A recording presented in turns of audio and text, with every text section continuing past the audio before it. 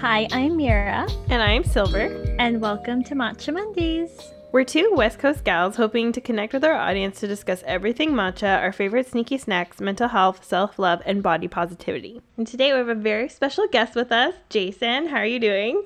I'm fantastic. How are you guys? We're good. Did you want to introduce yourself and just give us a little info about what you've got going on? Right now, I'm currently out in California. I am working with my best friend and partner at a company called Level 11. And inside Level 11, we are a creative studio. We're also involved in a bunch of other projects around talent and just creating things digitally, physically, and it goes into a bunch of different spheres. My specialization in it has to do with really culture. And more than that, I use what I learned over these last 10 years in personality mapping, neurolinguistic programming, social emotional learning, and communications profiling to really enhance what we do with the people that we work with. And so what I do is I help people articulate their authentic vision, the things they want to bring out into the world, and how they're communicating that to their communities and what they want to build. We worked with Gabby Thomas, and she told us that you do mind mapping with her, and we're like, what's that? Like, we want to know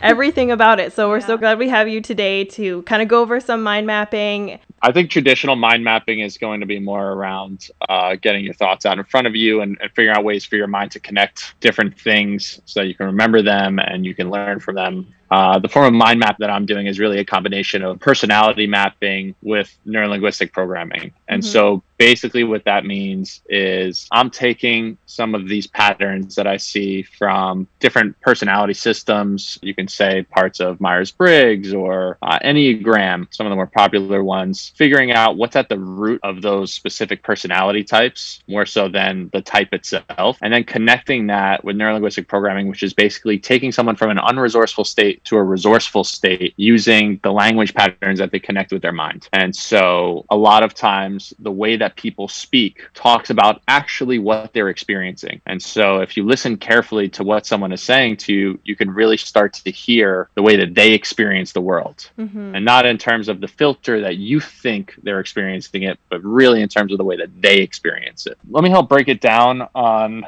more of the general levels, and then you can get a better idea of maybe the way that I do it and how it relates to you in your own mind. Instead of focusing on specific types of personalities, I find it a lot more beneficial to focus on the needs underneath them, because a lot of times when it comes to personality type, it's very easy to get attracted to the words and then to define ourselves by our type. You know, it's very easy to be like, oh, like I like that I'm like this, and I like that I'm this type. And the way that I kind of see personality types is, oh, this is the human need that I'm attracted to and that I do unconsciously so much that I'm leaving a void on the complete opposite side of my life. And so what I use it for is like, how do I figure out what's that void I'm leaving, and how do I start working on that void so that I'm more in balance so I can get to where I want to go. So to break it down, we would have underneath all of these personality types are, we'll call them 4 human needs, originally taken from Tony Robbins' 6 human needs. And there's 4 basic human needs that every single person needs to be normal or in state and functioning. And there's a slight variation off his work, but you would have certainty, and you'd have variety, then you'd have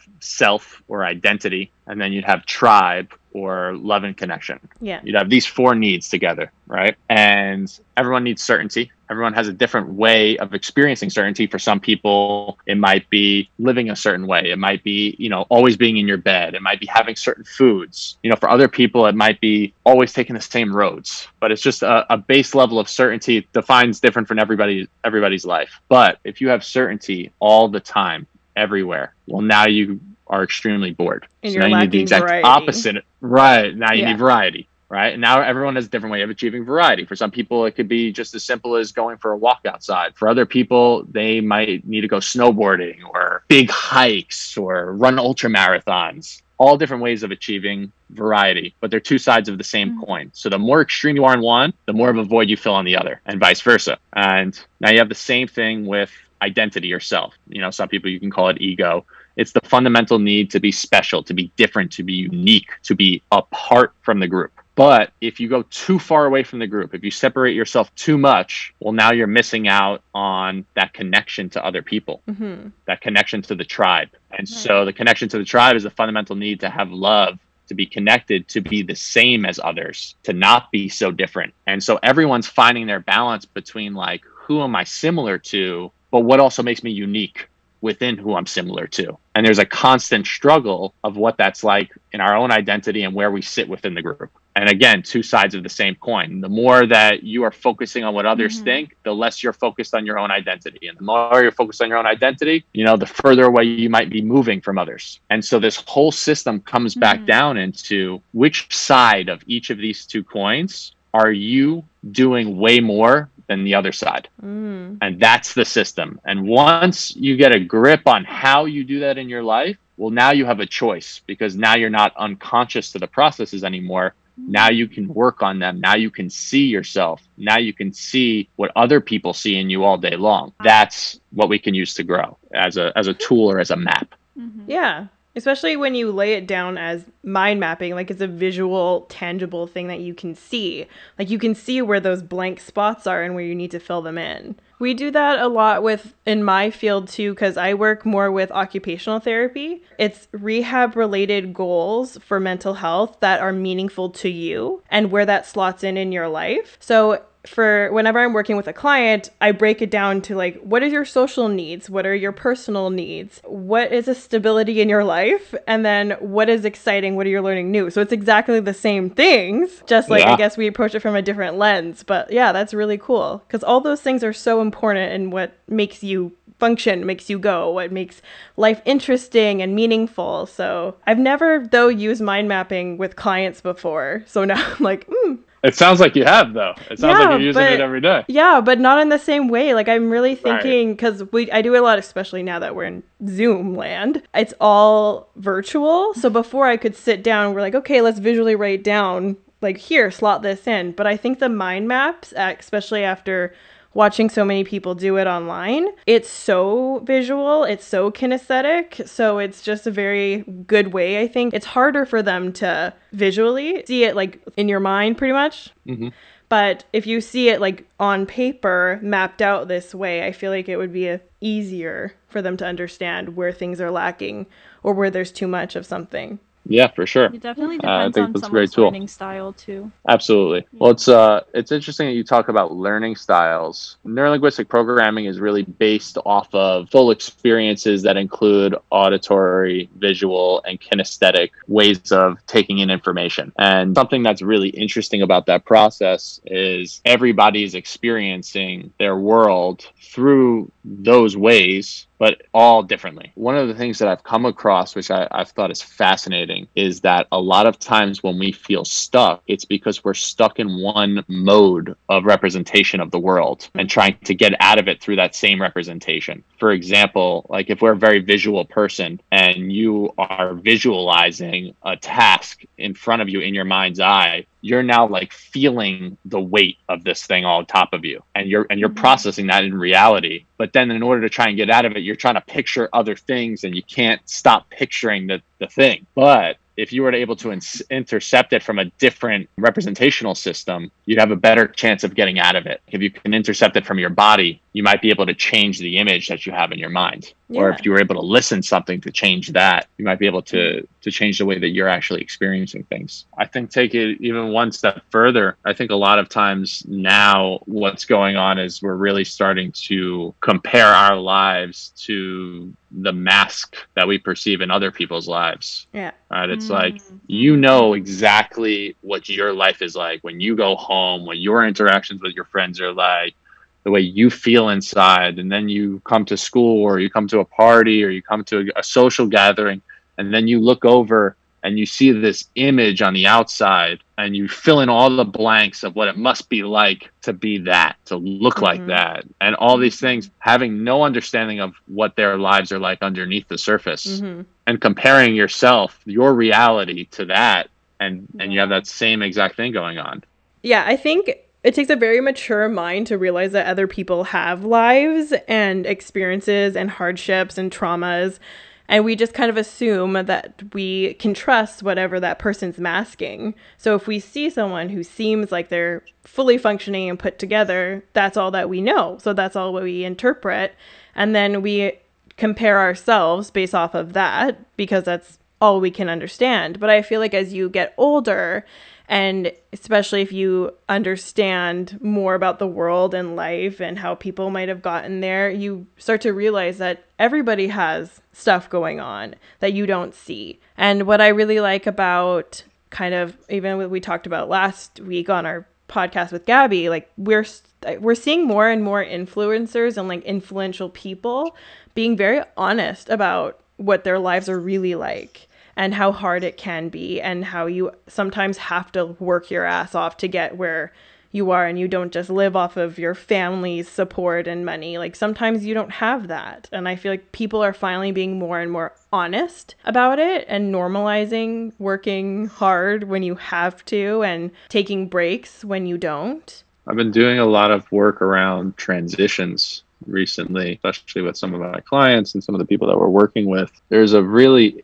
interesting thing that I'm seeing in terms of, you know, the youth trying to speed up in business and get somewhere, and kind of losing the time to just experience learning. Mm-hmm. And if you were to like think about it in phases, you know, if you were to draw out life, you know, you could have something like learning and then working and then like what you want to leave behind and then just kind of living it out. If you just broke it down on those 4 stages, right now learning should last you into your 30s. I feel like it should last a lifetime. Well, of course, but just the stage of learning before you start trying to work a job that you're going to be at for the rest of your life, or work some skills that you're going to learn, and trying to find like what it is that you like, and more importantly, what it is that you don't like, and having all these different experiences. That they expect you to know what you want to do for the rest of your life at the age of 18. Like your brain isn't even fully developed yet, and they expect you to just have an idea of what you're going to do for the rest of your life. Yeah. Which is just insane. And a lot of times, if you really think about the way that people just go into their lives, it's like you go from this learning stage of life, which is like everything is, you know, is there, and you're exploring and you see what's going on. And then you're like, I need to get a job right now, and I have to make money so I can support myself or support these things that I want, because I need all of these things to then go back to feeling the freedom of the learning stage again, instead of like just standing in. And the transition that happens a lot of times, like in between those cycles, is now in order to like really start accumulating wealth and skills and bringing value to other people, it really takes a lot of dedication, time, and commitment to consistency. But the learning phase is really about the variety. It's really, you know, about experiencing all this new things to you and what it makes you feel like. And so when you're trying to then like build the skills and you're feeling the consistency, well, now your body doesn't know what to do. It doesn't know where to sit. It doesn't know how to be. And that transition for some people can take 10 years before they like settle into it or accept it. And for others, you know, maybe if they at the right time with the right resources, that can happen more smoothly. You know, like you said, a lot of people don't have that. And I definitely think it ties into the unsettling nature that people feel with change when they're not ready. Well, even basic. I was really struggling yesterday because I took one of my clients to a pottery class, which sounds really fun, right? Yeah, it sounds really fun. It sounds really cool. It sounds really fun. And I got the funding for me to take a couple clients actually to go to it. So I was really excited. And they were doing great. And we were doing the wheels and everything. And I was really bad at it. And I was shocked because I'm an artist. Like, I'm used to being good and creative at these things. And I've done the same medium of art for so long that I haven't really switched it up at all. And I was like, okay, well, maybe now I can learn this. And I was so awful at it. And I started to get really anxious, really down on myself because I'm not used to being bad at things. And it's bad because you start out bad at things and then you learn and then you get good at them. But I think when you're so used to something that you're good at and that feeling at the end of it of satisfaction, it's not there because you're not good at it. But then you have to work to get there. But you don't want to. Like, it would be so nice to just be good at everything, but that's not how it works. Yeah, that's really cool for you to share that. That's awesome. I think to kind of give you like a sense for what I do with my clients, the first thing I would say when I hear something like this is something that happens all the time, right? When you're doing something new, right? It's like, what was the meaning that you assigned to it in that moment. That was the only thing you could control, what the meaning you gave it. And what was the meaning you gave it? It was like an instinct to come on your identity. Mm-hmm.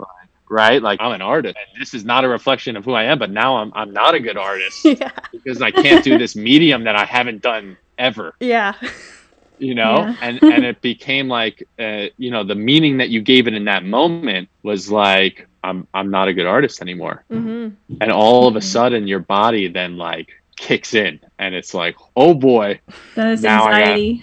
It's out of my control. I can't control this. I got to try and control this. I got to get better at this. I got to figure this out now. The time comes in. And now you're thinking like, this is what's so beautiful about the process of what you guys are doing and sharing, is that these experiences, this is what everyone's going through. You know, I do this every single day myself. And I think it's so important also to surround yourself with people who are not afraid to call it out. The like-mindedness, right? So like the fact that we can have this moment here and I can say that out loud, you know, because you were able to share something that was a little vulnerable to you, is so powerful. I know like where I'm living now and the people that I'm around, you know, I'll say these things out loud and it's easy to see it in someone else, but when you're doing it yourself, it's so much harder to see. And it's always nice when someone here is like, Jason, what did you just say about yourself? Yeah. Say, you're not the person that does something like that? I'm like, oh yeah, I did just say that. I did just say I'm not that type of person. I'm not a morning person. You just limited yourself? Because it's hard to wake up in the morning? Really? I think you should challenge that thought.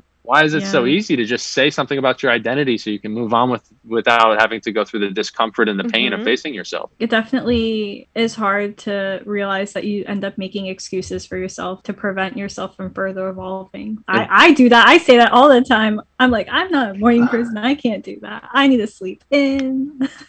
And it starts so small. We don't realize how often we're doing it. Or how damaging it is.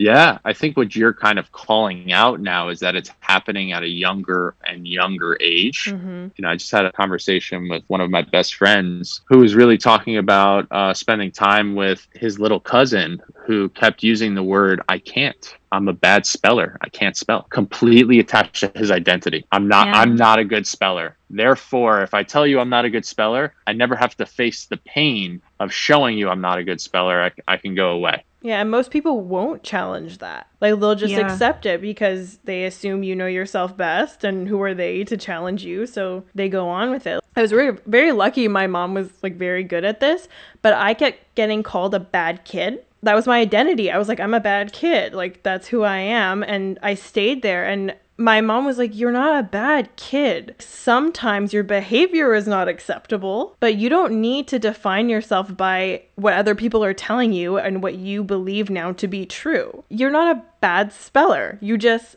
are having challenges with it right now. Just switching that vocabulary is so important. Fantastic parenting right there. Oh, she's the best Your parent. mom is so great.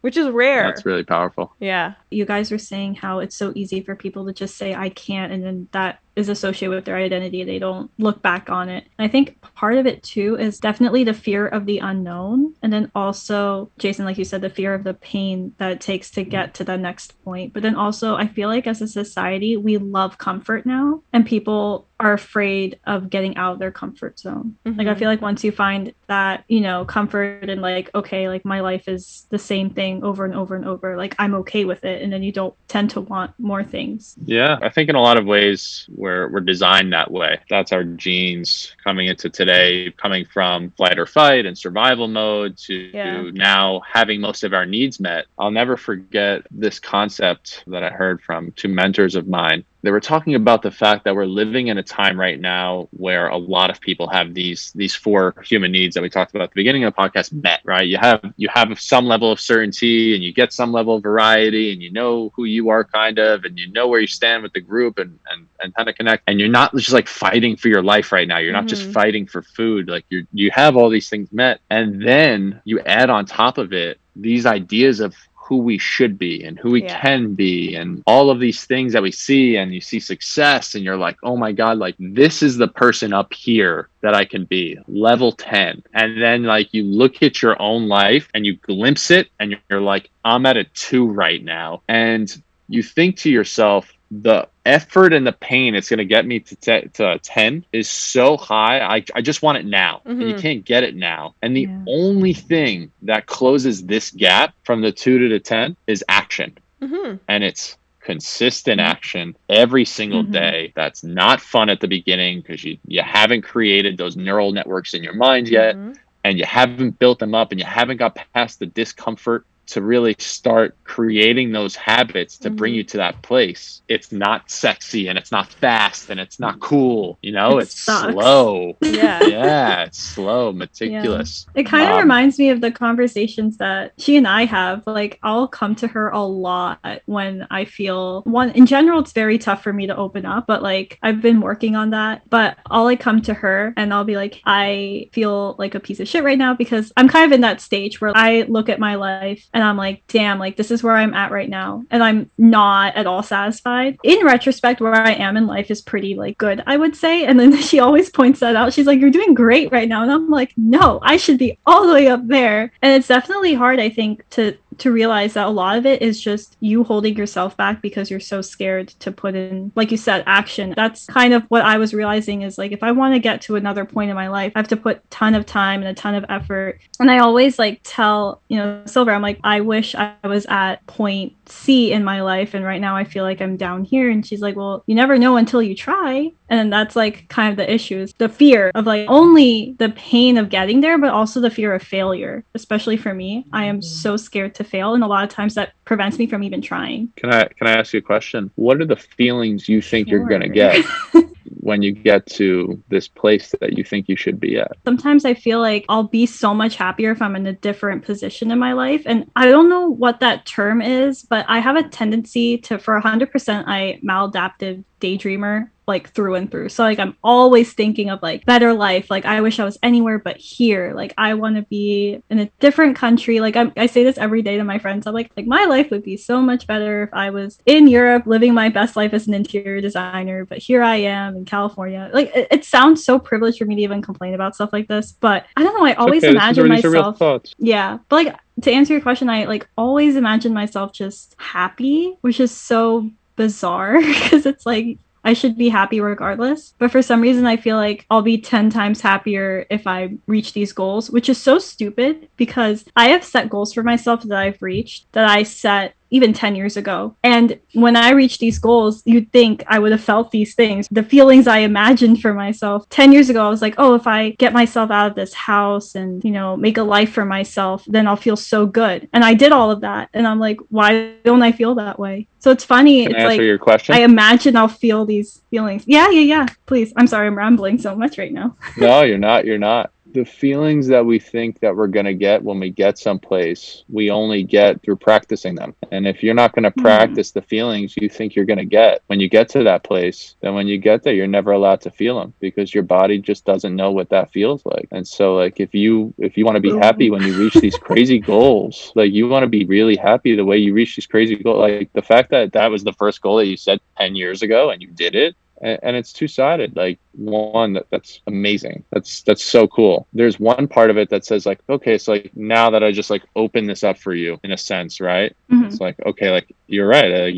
I need to practice feeling these emotions the same way you have to practice every other thing you're doing. The not fun, the not now, the 5 minutes a day that turns into 10, that turns into 20, that turns it after 2 years of like practicing those feelings. So your body, when you actually get there, goes, oh yeah, like I know this, and this is the new level of this feeling because I've recognized it. I've been doing it every day. That's what you're attracting in. And the other side of it is right now your body doesn't know that it's allowed to feel that way and achieve. Your body 100%. Connected to your mind thinks that you have to be stressed and you have to be controlling and you have to get everything in line in order to achieve those goals. Your body's always trying to help you. It's always trying to protect you. Your mind is always doing the same thing. It's doing what it knows best based on your experience. And then in 1 second, you recognize that you're such a resourceful person to have already been where you've gotten to, that now you're allowed to open yourself up to feeling those things and still achieving those those goals. That's definitely something I struggle with 100%, is teaching myself that this is what it feels like to achieve your goal.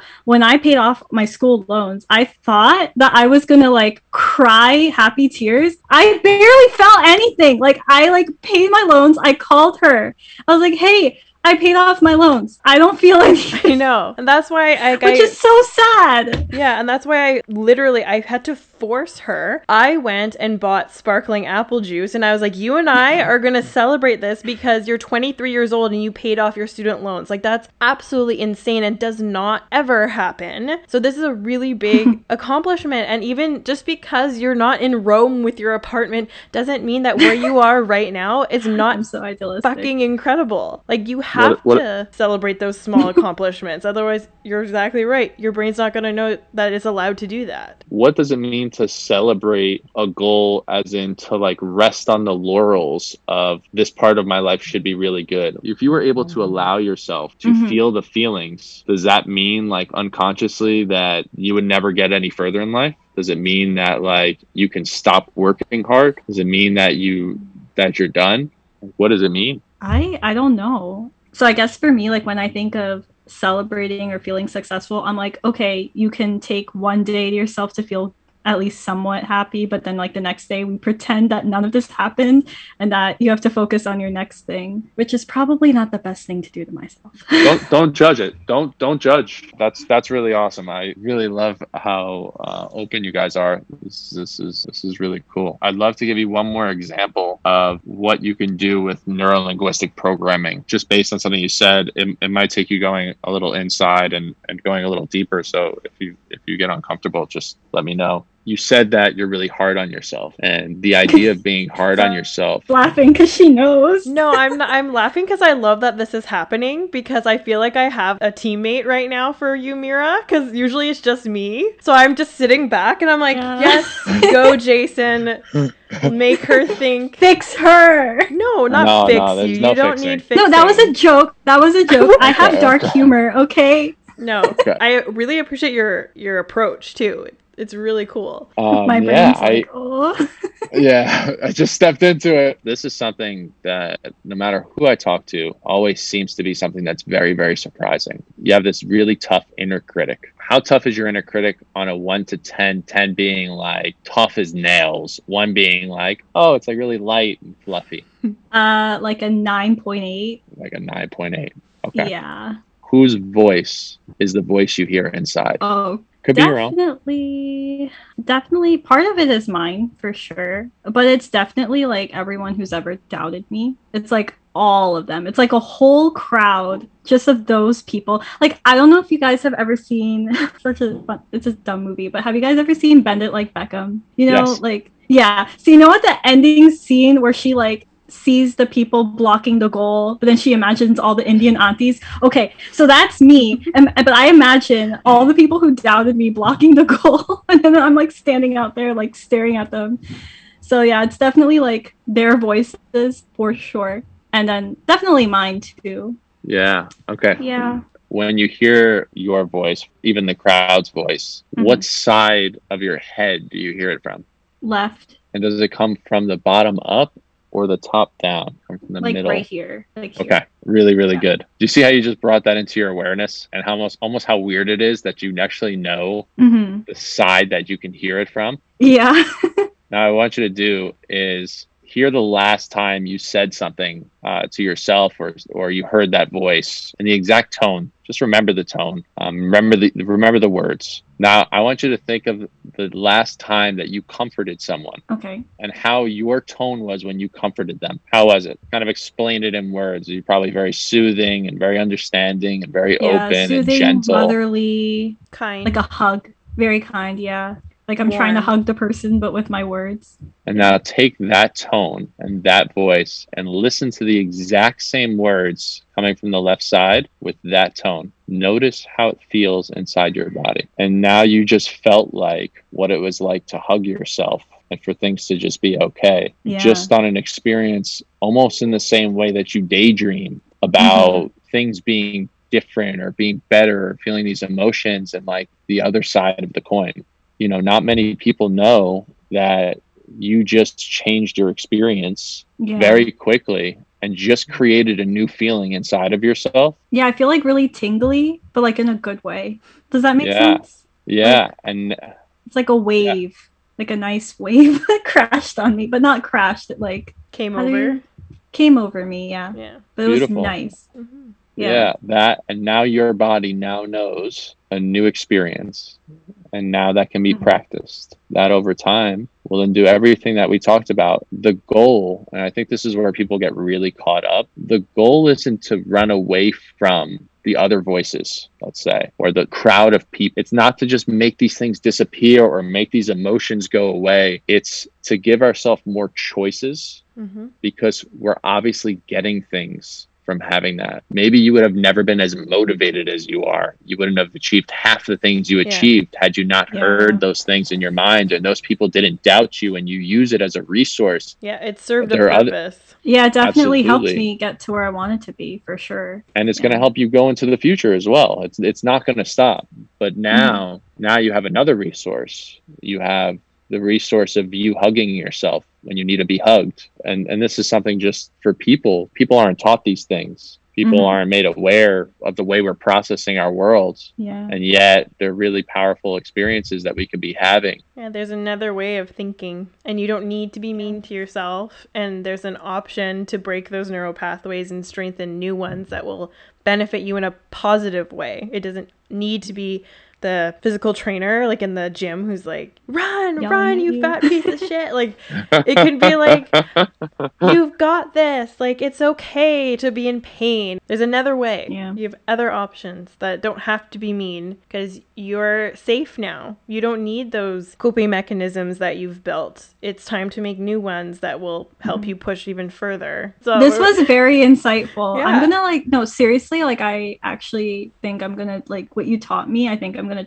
try to do it. To be realistic with myself, it will be hard, but I'm going to try. Baby steps. So if you really want the best way, and this is not to say anything against like personality typing or anything like that, but if you want to figure out the best way to see yourself, ask the 5 people closest to you, what do I suck at? And tell them to be as honest as they possibly can, and be ready to hear a truth that you don't necessarily want to hear or want to see. I kid you not, they will most always be very, very similar. And it will be something that like you kind of know about yourself, or you kind of see, that like you almost don't want to look at. And right then and there, that becomes a mapping of itself. It becomes a visual mapping, becomes a mind map of the way that others see it, because it's so much easier seeing people from outside of yourself. Like, it's so much easier to listen and see than to hear ourselves. And it will jumpstart you. On the backside of that exercise, sometimes they will ask you to say the same things back to them. Just make sure that they're really ready to hear it. Yeah. The same way that you're committing to being hear it. Otherwise, now you got to deal with a whole nother stuff. That's going to be like a whole fight ready to happen. Yeah. If you're not ready to hear that stuff, like, it does not go well. Nope. Yeah. Even if it's... Yeah, but when you are ready, it's really, really helpful, like, insight into yourself, for sure. Yeah. But it's also not to say, like, if they say they're ready and then they react a certain way, it doesn't mean that they're not going to later on be like, oh, okay, I'm noticing this now. I can self-reflect now, and now I can correct later on. That's true. Yeah. It's not a fun Very conversation, though. Nobody likes to hear they're bad at things. But yeah, this is true. I think it's necessary. And it doesn't have to be as so blunt as, you know, what do I suck at? But like, what am I not good at? What do you see about me that you think I don't see? Or tell me things about myself that I can work on, and things that you think I'm good at. And have an open mind and just be ready to commit to discomfort and dis-ease at the beginning, but really sitting through that, because that's where the growth lies. And we're really grateful to have you on the podcast today, Jason. I feel like we started this thinking it was just going to be mind mapping, and it took a whole new level, and I really appreciate it and all the information you provided us, even just personally and with our listeners. I think it's a really good tool to start practicing the things that you've mentioned today. And yeah, we're really happy to have you. Thanks for having me. Yeah. And did you want to plug any of your socials or your projects that you're working on? We're going to have this YuMe project coming out. I'd love for people to, jump on and spread the awareness. That'd be really cool because, helping kids and getting social emotional learning into the curriculum every school is one of our missions. Yeah. If you enjoy matcha, I am founder of Nekohama Matcha and Nekohama the Wellness Company. And so if you like matcha, please go to nekohama.co. And if you want to know more about me, you can find me at Jason Matcha on Instagram.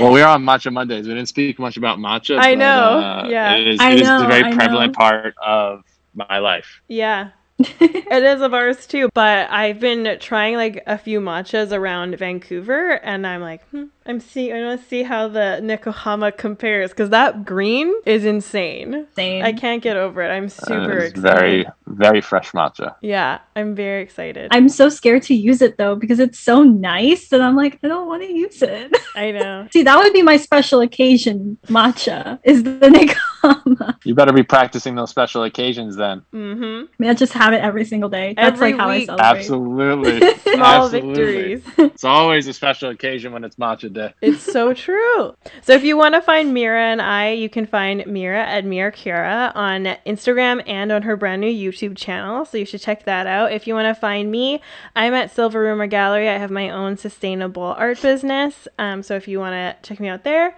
feel free to. If you want to find us, we're at Matcha Mondays Podcast on Instagram. We're super active on there, so drop us some comments. And if you have any suggestions for future episodes, you can let us know there.